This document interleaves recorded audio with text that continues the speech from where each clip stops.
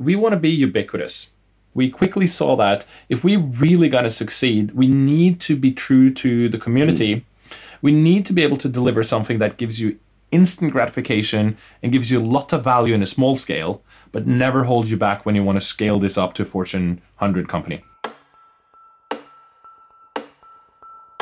This is Contributor, a podcast telling the stories behind the best open source projects and the communities that make them. I'm Eric Anderson.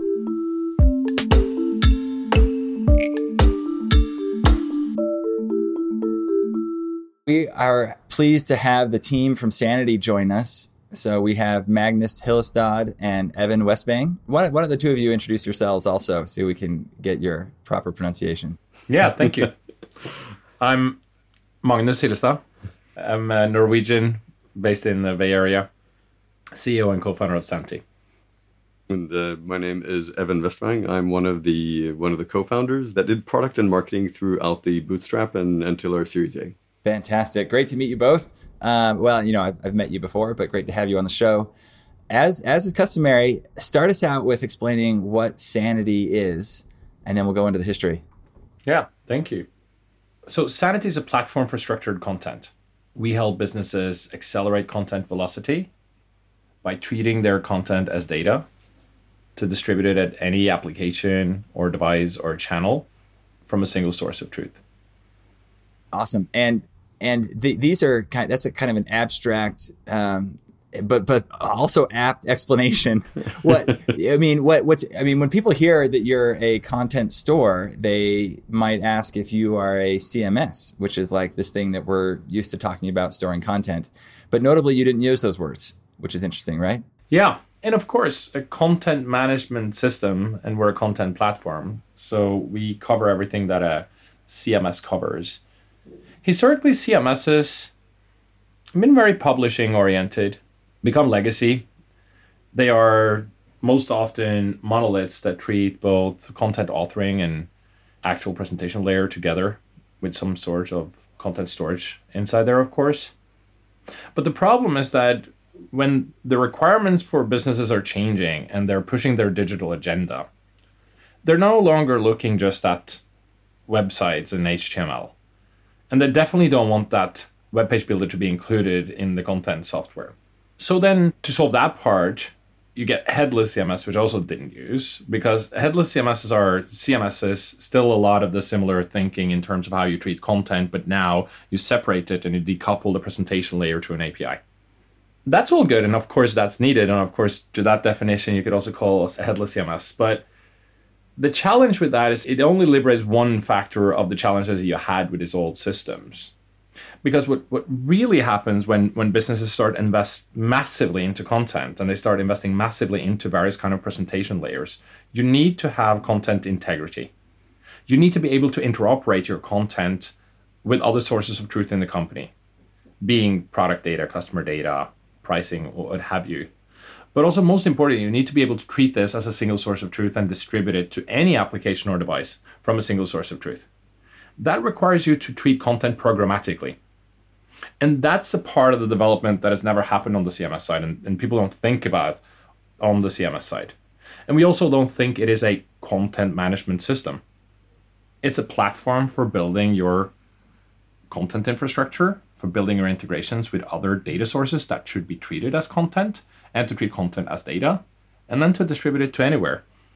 And of course, most of the time that are web applications and websites, but more and more you see people using applications, people using this for other mediums such as voice.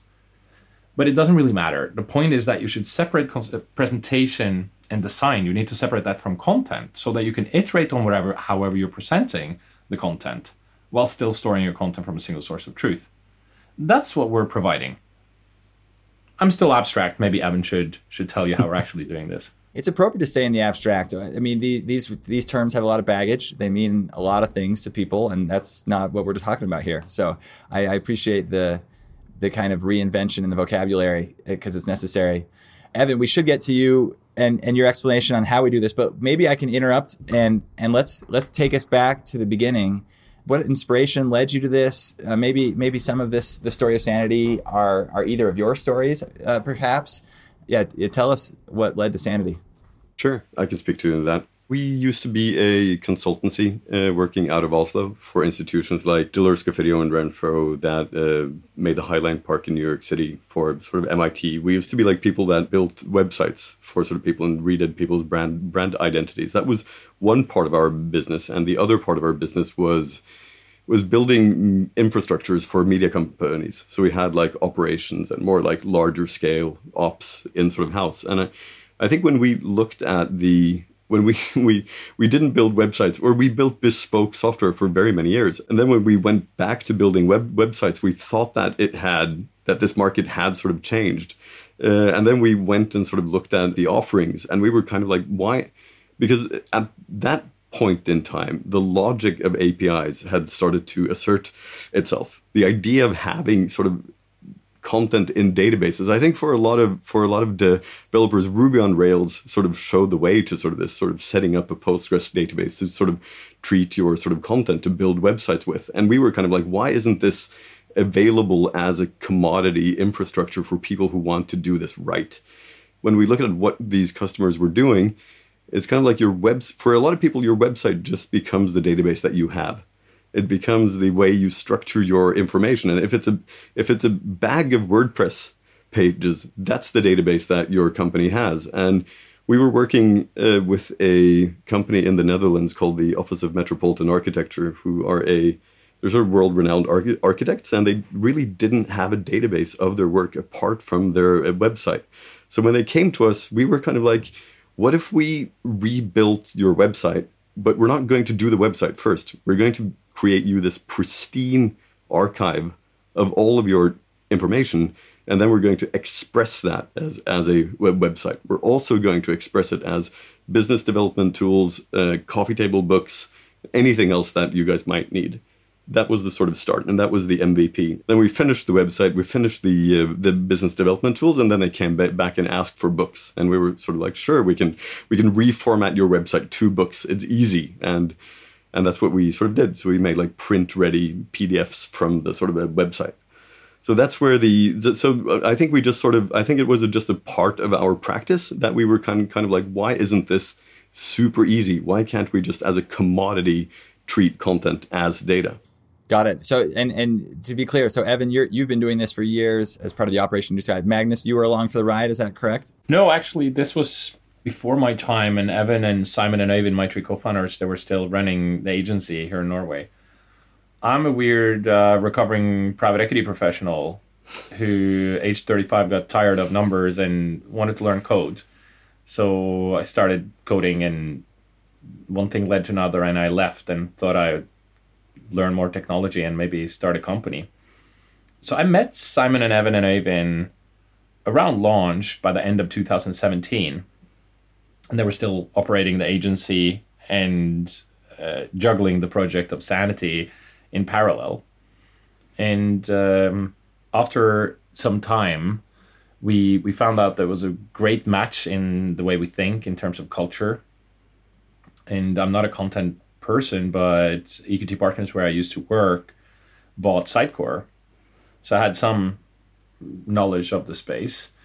And we also used Episerver. And when I stopped being a finance professional, I actually moved over to the IT department and built some application on top of Epi. It was a mixed experience. So basically what we saw that it was a market with fundamental problems to be solved. There was a way of going to market and a product that lent itself very well to product-led growth, to focus on delighting users and customers very quickly. And that is something where we all started. We just put it out there. And then we went together and we formed the SaaS company Sanity, moved over all the 7 employees of the agency, and started building. And we went out in Oslo to do our first pre-seed round, I would say, in March 2018. Then subsequently already then we knew that if we were going to be successful in this, we had to go pretty big, because the world is full of local, vertical-focused CMSs. Building a CMS isn't that hard. Building a platform that could really go broad and people can build on is much harder. And there's some in the content space who've done that successfully historically in different kind of shapes. And obviously WordPress is one of them. The opportunity we have with the approach that we take to content is exactly that and must be exactly that. It even goes beyond that because the way we treat content programmatically, it lends itself much more to sharing between organizations, which would lead to different ways of thinking about content than you did have in the HTML-centric world. Got it. So, Evan, you got this wealth of kind of in the trenches experience that we're so happy for because now we all get sanity. And Magnus, we appreciate your midlife crisis and how it led to working with Evan. So got it. So you have the core team together. You've built some code, or you had a couple projects, and so you've got some code lying around. You formed this other entity, raised a little money. Was the vision clear then? I mean, you knew you wanted a content platform. You knew you had these ideas, but we're going to get into some of the concepts that you're kind of pursuing today. How quickly did all those emerge? I think I can say we spent quite some time in the sort of bootstrap because we knew that we needed to get these things right. Because it's sort of like in the philosophy of the product, it's about getting the fundamentals right. And then when you look at the problem, you're kind of like, because the first MVP had the user experience parts of it and aspects of the APIs right, but it didn't have the entire package that we knew that we would need to sort of ship. And if it's one thing that with software, and especially software platforms that other people build on, is that they very quickly harden around the original intentions you had. They really just sort of just ossify. They just sort of you're stuck with, especially when people use your stuff in sort of in production. You might think that you're going to add things at a later point, but it doesn't happen. It doesn't. No, so we actually spend quite a lot of time sort of doing things like, let's write our own query layer on top of the Go parser so that you can get at the data and reshape it in the query language. Let's sort of have references like you have in SQL, but in a document database. Let's make sure that it's real time, because if it's one thing that's for certain, no one adds real time collaboration to a product that doesn't have that at a later point, because it's just too hard. So we spent a lot of time on these, and we knew that we wouldn't be able to ship the user aspect of real time for another maybe year, but we made sure that the base APIs that we actually shipped had all of the right capabilities, because we wanted to do it fundamentally right. And I think that's what also gives the platform its strength. Yeah, there's a lot of wisdom there. I face this a lot. I live in Magnus's old world, investing in companies, and there's always talk of like, what if so-and-so incumbent does shifts their business model, their product to do, and it doesn't happen. It happens if you're in the core path of the current trajectory of the product. But you're right, things ossify fairly quickly.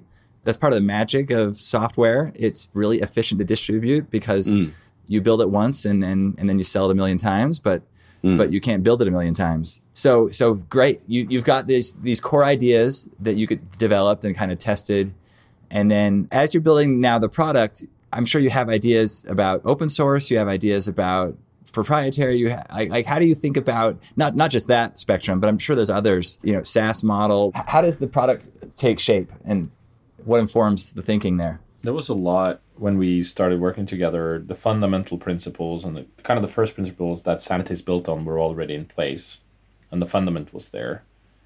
There was a lot of vision around other pain points to solve and what we should do around the product.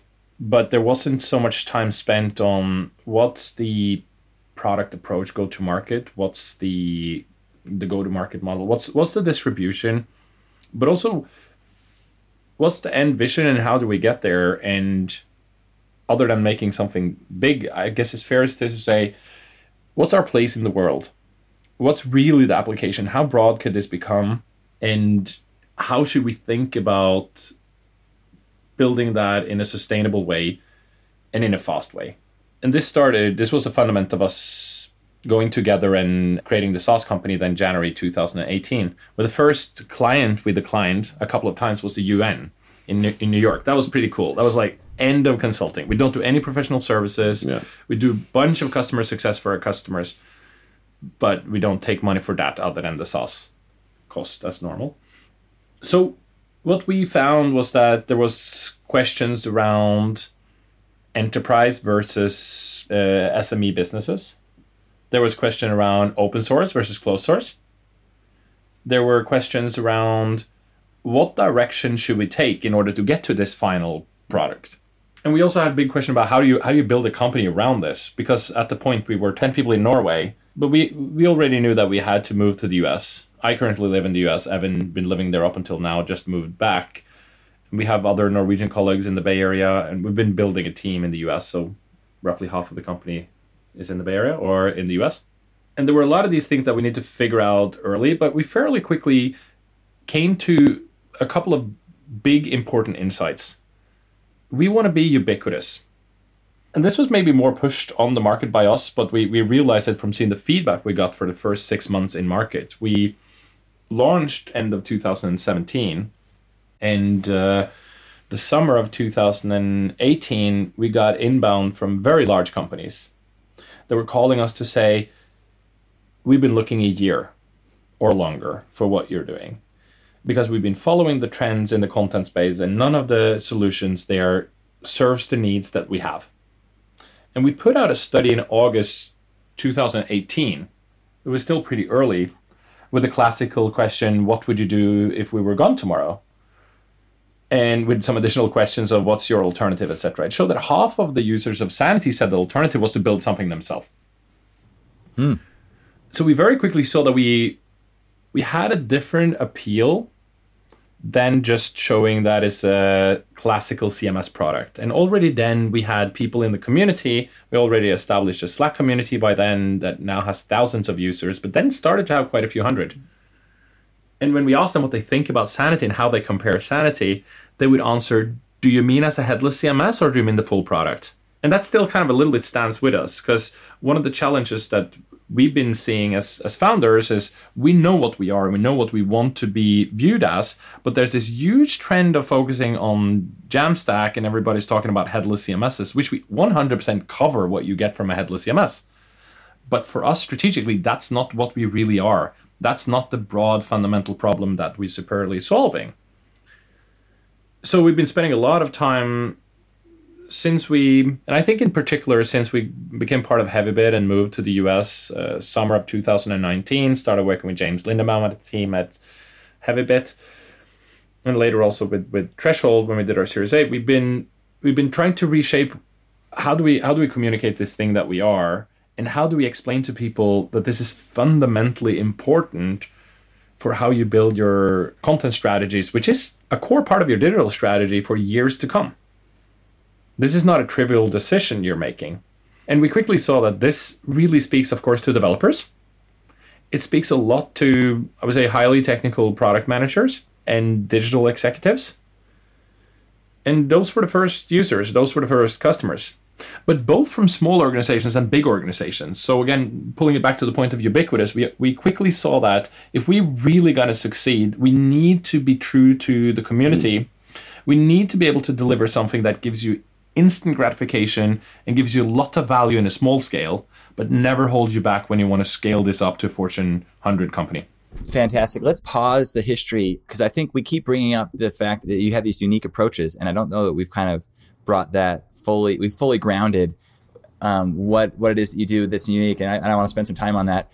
So let me throw out what I understand are some themes that you tackle, and we can walk through these and let me know if these are the right way to talk about it. So one, in your traditional CMS, information is always stored in a data model relative to how it is intended to be presented, is my understanding. And you kind of throw that out the window. You're like, let's not store data how we intend for only one purpose to present it.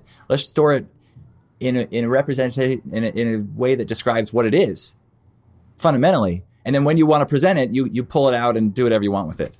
I think this is that's the central point, right?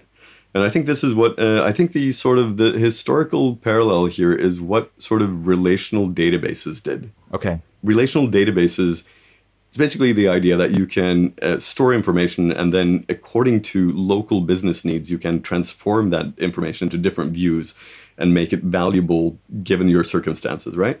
And relational databases show up and give us things like SAP and Just-in-Time and organizations like sort of Apple.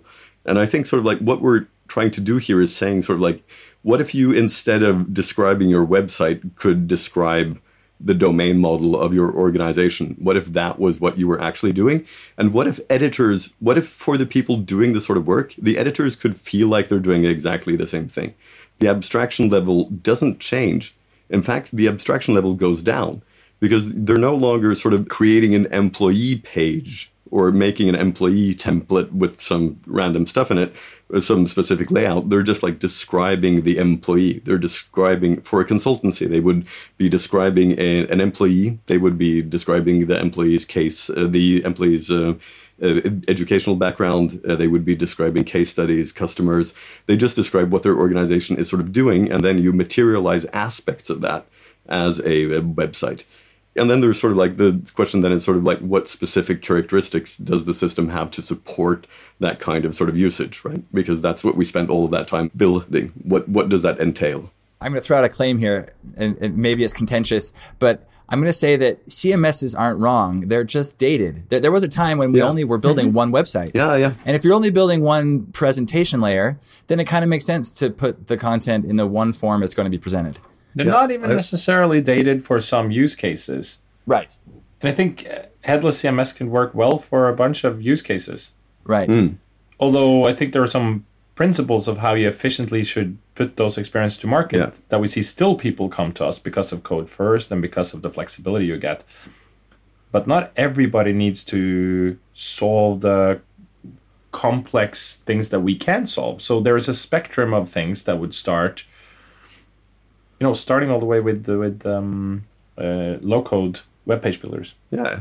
I also think that there's an important thing here that is sort of like, I think writing systems optimize around circumstances. So I think sort of like when you have a page-oriented web, right, that's then your writing tools optimize around authoring one-on-one page. What's happening here is that value is created over APIs, and businesses are assembled from networks of APIs. Yeah.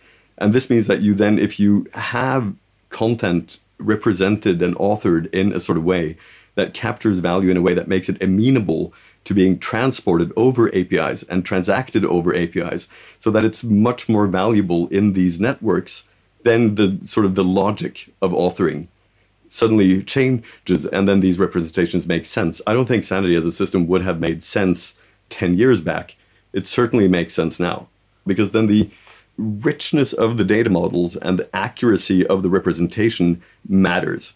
And it's sort of like, can you update the documents in real time? Can you use it in an event-driven, non-ETL sort of enterprise hub? Does that actually work? Can you text? Sort of all of these design decisions actually matter for how much value capture you actually get. I'm imagining the cognitive dissonance, if I'm building a one-site system, WordPress or whatever feels very comfortable. And then if, say I'm an e-commerce company and then I want to like connect to Amazon and send some of that content to Amazon. And then I feel a little cognitive dissonance. I'm like, do I need to make another kind of branch of the CMS to fit their needs? And then I'm repeating myself. And then the frustration sets in where I'm like, I wish I just had a central kind of store of content around the, as you said, kind of native data model of the content. And then I can push it across to any outlet, to any API, to whoever consumer wants it. Yeah, and I think even more, Eric, also want to distribute it to many places. But when you just want to start to pull in some other data sources into your content experience, then you immediately see some of the problems that we're talking about. Because, of course, you can do that flats HTML, but you can't really do that from a single source of truth without having a support that thinks that way and supports that way. So what we're quickly seeing is that especially companies that think about the red thread of the product experience that customers should have when they experience your brand, your product, whether it be support, whether it be marketing sites, or whether it be some sort of onboarding or product support tool, you really need to be able to control that experience and make sure that you have content integrity and that you're able to iterate on those experiences so that you could react to all the feedback you're getting and optimize those kind of experiences and change them. Because they're not static maybe as a marketing webpage. It's a bit unfair to say that a marketing webpage is or a website is static, but if you think about the old traditional, not change it too much marketing website, that may be true. And of course, in the world we're living in now, and we have customers like Figma and Brex and Netlify that do amazing things on their marketing stacks with Sanity as the content platform. So we love Sanity for traditional marketing website applications, but you quickly see the breadth of the product and the importance of treating content as data once you start to have other sources and you really want to push this product experience out. And that's especially true, I think, for companies who come from the physical world and expand on their digital transformation. Because then truly this digital, whatever thing you're building becomes, for them, is particularly important that they really think about the approach they take to that. Now that we've covered kind of thematically what Sanity is trying to do, maybe it's worth calling out some of the specific things it does. And I'll throw out a few of these as I understand it, but you tell me what are the important ones. Portable text is interesting. Is that core to the product? It sounds like it's useful outside of Sanity, arguably. This is kind of a potential standard, right? Yeah. I think it was a great sort of discussion on Hacker News when we codified it as a standard, because then you got this whole sort of like XML is better than JSON for sort of text, which is a classic. I think for us, it's really, when we looked at when you look at the fundamentals, you're kind of like, you can use Markdown, you can use raw HTML, or maybe rather you need to make a format for encoding text that makes it really easy to mix sort of data with API, because you're sort of like, and we looked at this and we were kind of like, oh, we're going to need like the ability to annotate block level elements. So you're going to need to be able to encode spans, and you're also going to need to have data structures that are kind of like, I want to put 5 images in a gallery inside of a text, and then I want to have portable text in the description fields, but only allow for bold and maybe geographical encoding in spans. It's kind of like when we talk to especially publishing companies, they become really happy because they can sort of express anything that they need for sort of typesetting or anything because they're very sort of text intensive companies, and they see that they have all of this freedom of expression. So we're really happy about that sort of effort, and we hope that we can make that, both push that as a standard, and also we have quite a lot of tooling for it in terms of converting from and to it. But also we hope to launch standalone user interfaces that people can use to write portable text with inside of other applications. That's something that we are interested in them being able to do. Got it. Yeah. I think I saw that, you wouldn't imagine in the future that people do a lot of editing of portable text directly. This is just kind of a transmission wire format. It's human readable, but not very. Not very. Not very. It goes for all of Sanity in the way we treat content. Yeah. It's JSON, and it's technically you could read the symbols, but that's the whole point of the Sanity Studio, our open source editing environment that only works with our hosted content lake, is that you could easily see all this as Google Docs-ish kind of experience. So we don't think humans should be exposed to JSON, but we think everything needs to be structured on the back end. So portable text is a good example of that, of course. I think one thing about portable text also, when it's used within the Sanity infrastructure, all of your text also becomes a queryable artifact. If you link to another object, you will get a reference violation if you try to delete the thing that's being referred to. You can also query for anything that's in text because it's just a data structure also. So it also, along with everything else, becomes a sort of queryable asset. Got it. You get this element of kind of safety. I don't know if type safety is the right word, but also kind of dependency mapping, and that you would hope from something structured. Yeah, you get data in integrity, but you also get the ability to sort of query. So you can ask sort of questions like, give me all of the articles that mention the actor Sigourney Weaver is not only as free text, but the object, or give me articles that have more than 5 pictures, or give me articles that contain mathematical formula, or etc. Got it. Now, you mentioned the open source editor, the content lake. We've talked about portable text and the query language that goes along with it, allowing you to query JSON structured content. I thought the concept of kind of transactions and patches is interesting. It is. It almost feels Git-like. It kind of does. For us, these APIs arrived out of the necessity of many people editing this same document at the same time. And then you need like very atomic patches because they're all happening at the same time. So you have to be able to say that Magnus moved the document position in the array from index 2 to 3. That needs to be an atomic patch. Evan edited a statistically probable piece of text in this running text here. And that's where all of these patch and mutation APIs came from, that we needed to have this sort of bus of changes that we apply. And all of those changes are also stored. So all of the documents have a mutation log and a complete history down to debounce keystroke also. So you can roll, and there's an extremely compact format for these changes so that you can easily view them and quickly view them and also roll back any field to any previous state. But this really comes out of this real-time support that was a part of Santi at launch. I think it's fair to say, Eric, that some of the things we do is a little bit the chicken and egg, because what we just spoke about in terms of portable text, in terms of real-time and the way we structured our backend, they were all needed in terms of delivering a good editing experience that is collaborative and that is real-time and all that. But there's, at the same time, they're the core components of treating content as data that scales into solving many other problems than just real-time content creation. And you can't really have a platform for structured content that really treat content as data unless the following things are true.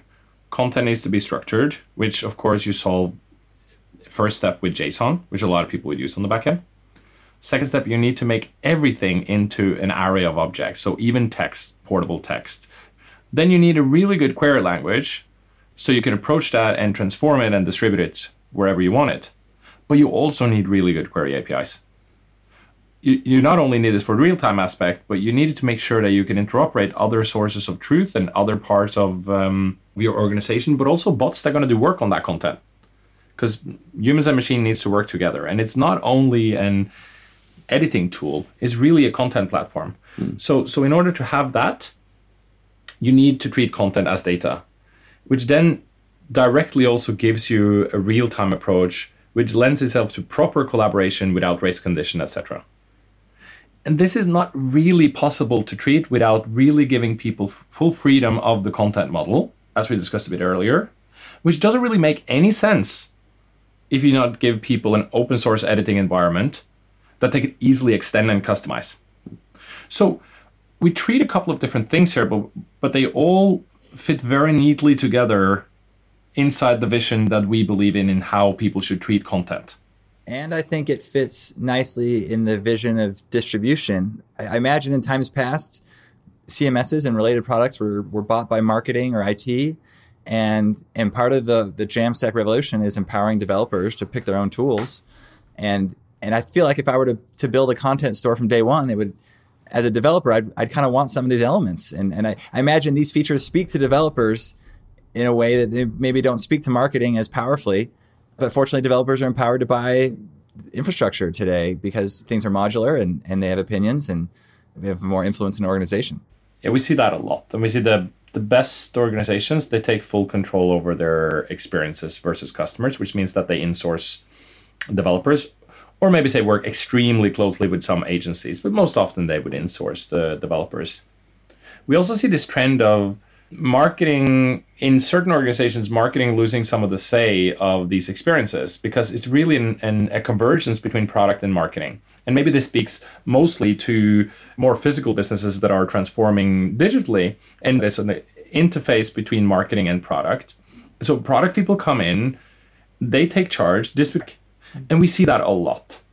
And they ask very different questions. Of course, they also have internal developers, and they have different requirements for what they want to build. And in a way, you can say, Eric, every application has some sort of quote-unquote CMS-ish part to it if they're going to treat content in some way. But nobody would ever put Adobe or WordPress or Episerver as the backend for an application. They would use a database or something, put up some flat files somewhere or something. Now, why wouldn't you use this content infrastructure with a very flexible and extensible studio environment to power your application? That's what we're seeing. How's the best way to present the Sequoia Back startup that treats video filters and content. There are presentation software for video conferencing that allow you to integrate your slides into the video stream. That was well put. And they use Sanity as a content backend to their platform. Yeah, they use it for the media assets that they use in the application itself. And I think we're sort of like seeing some of that usage, and then we're seeing it in marketing. Sort of some of the most interesting cases we see is when marketing integrates with product and data sources. So you have people like flowing data off of ERP systems into our backends and then treating that to actually describe the products themselves, tie marketing collateral to it, and then stream that out over APIs to all of the services that they need to power to actually get the product sold. So we're seeing some of these very sort of integrated database-like use cases. So we really see it as sort of like Sanity is used for everything from setting up a blog on a Wednesday eve to powering some of these very business critical large infrastructures for very large companies. And they're basically using the same feature sets, but in a different way, right?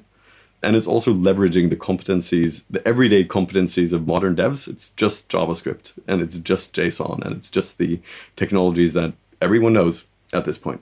This is fantastic. I could go all day, but we should have you tell us about what you're up to today, what the future holds for you, and then we can wrap up.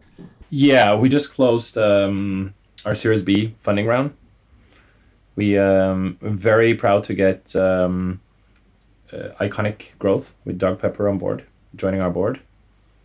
Also, Lead Edge Capital is investing in the round, and it's a total round of $39 million. So we feel a bit grown up. It's something that was earlier than we anticipated, but it's roughly a year since we raised our A, and we've been growing very fast, tripling our customer base, and really also meeting the goals we set in terms of starting building out sales, starting out building out customer success. And we were finding ourselves sitting, looking at the next leap of the organization. How are we going to build this organization that can help us move the product forward, the community forward, the marketing and messaging forward, and all these things that we need to do to explain people how great a product this is. And we had a lot of interest, so we were lucky to close that round now recently. And it's mainly going into building the organization further. We have been inbound all the way. We don't really spend on marketing. Every customer that we have comes through our funnel, which is very dev-centric. We've been broadening the vision of the product all the time along the way, and we'll continue to do that. And we have some clear directions where we'll take the product that we'll show you in over the months and years to come. But most importantly, we need to really build a sustainable company. We're all Norwegian. The Nordic is maybe not so known, but known for a couple of things. And one of the things we really want to make sure is that we build a strong culture in the company, really build a sustainable business approach. Because when we have really high ambitions for changing the whole way people think about content, we need a lot of people to subscribe to our vision. We're getting close to 100,000 signups, but we think in orders of magnitude, and the next one is 1 million. So we really need to make sure that we build a team that continue to build the product, both in the aspect of the community and the enterprises because of our ubiquitous approach. And we need to continue to build with people who are great at helping us tell the story and lower the bar, because what we're doing is quite technical. There's a lot of people who could have a lot of joy from what we're delivering, but could find it somewhat hard to use or somewhat intimidated by, especially me who's a noob dev, could find things to do with Sanity quite difficult. And the question is, how difficult is Sanity? Well, hard things should probably have a lot to do in that direction. And then its core part of our philosophy is to create a diverse community, because only then could we become a diverse team that then create a diverse product. And that's, I think, fundamental to succeed on if we're going to succeed on our big goals. Well, you've clearly come a long way. It's an exciting time to be in the Sanity community. We mostly have open source projects on here, and you have this open source editor. But I think what's really fitting, though, is you have this vibrant community, which I've interacted some with and people seem excited about.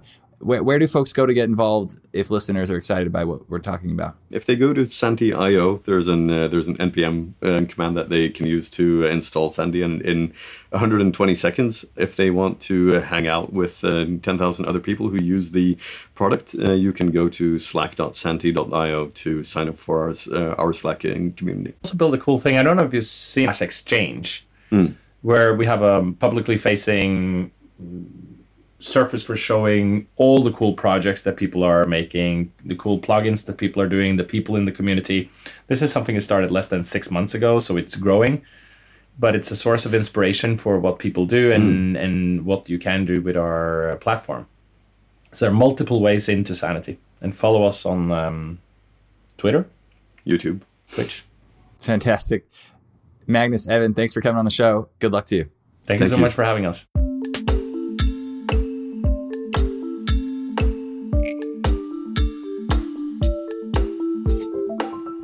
You can find today's show notes and past episodes at contributor.fyi. Until next time, I'm Eric Anderson, and this has been Contributor.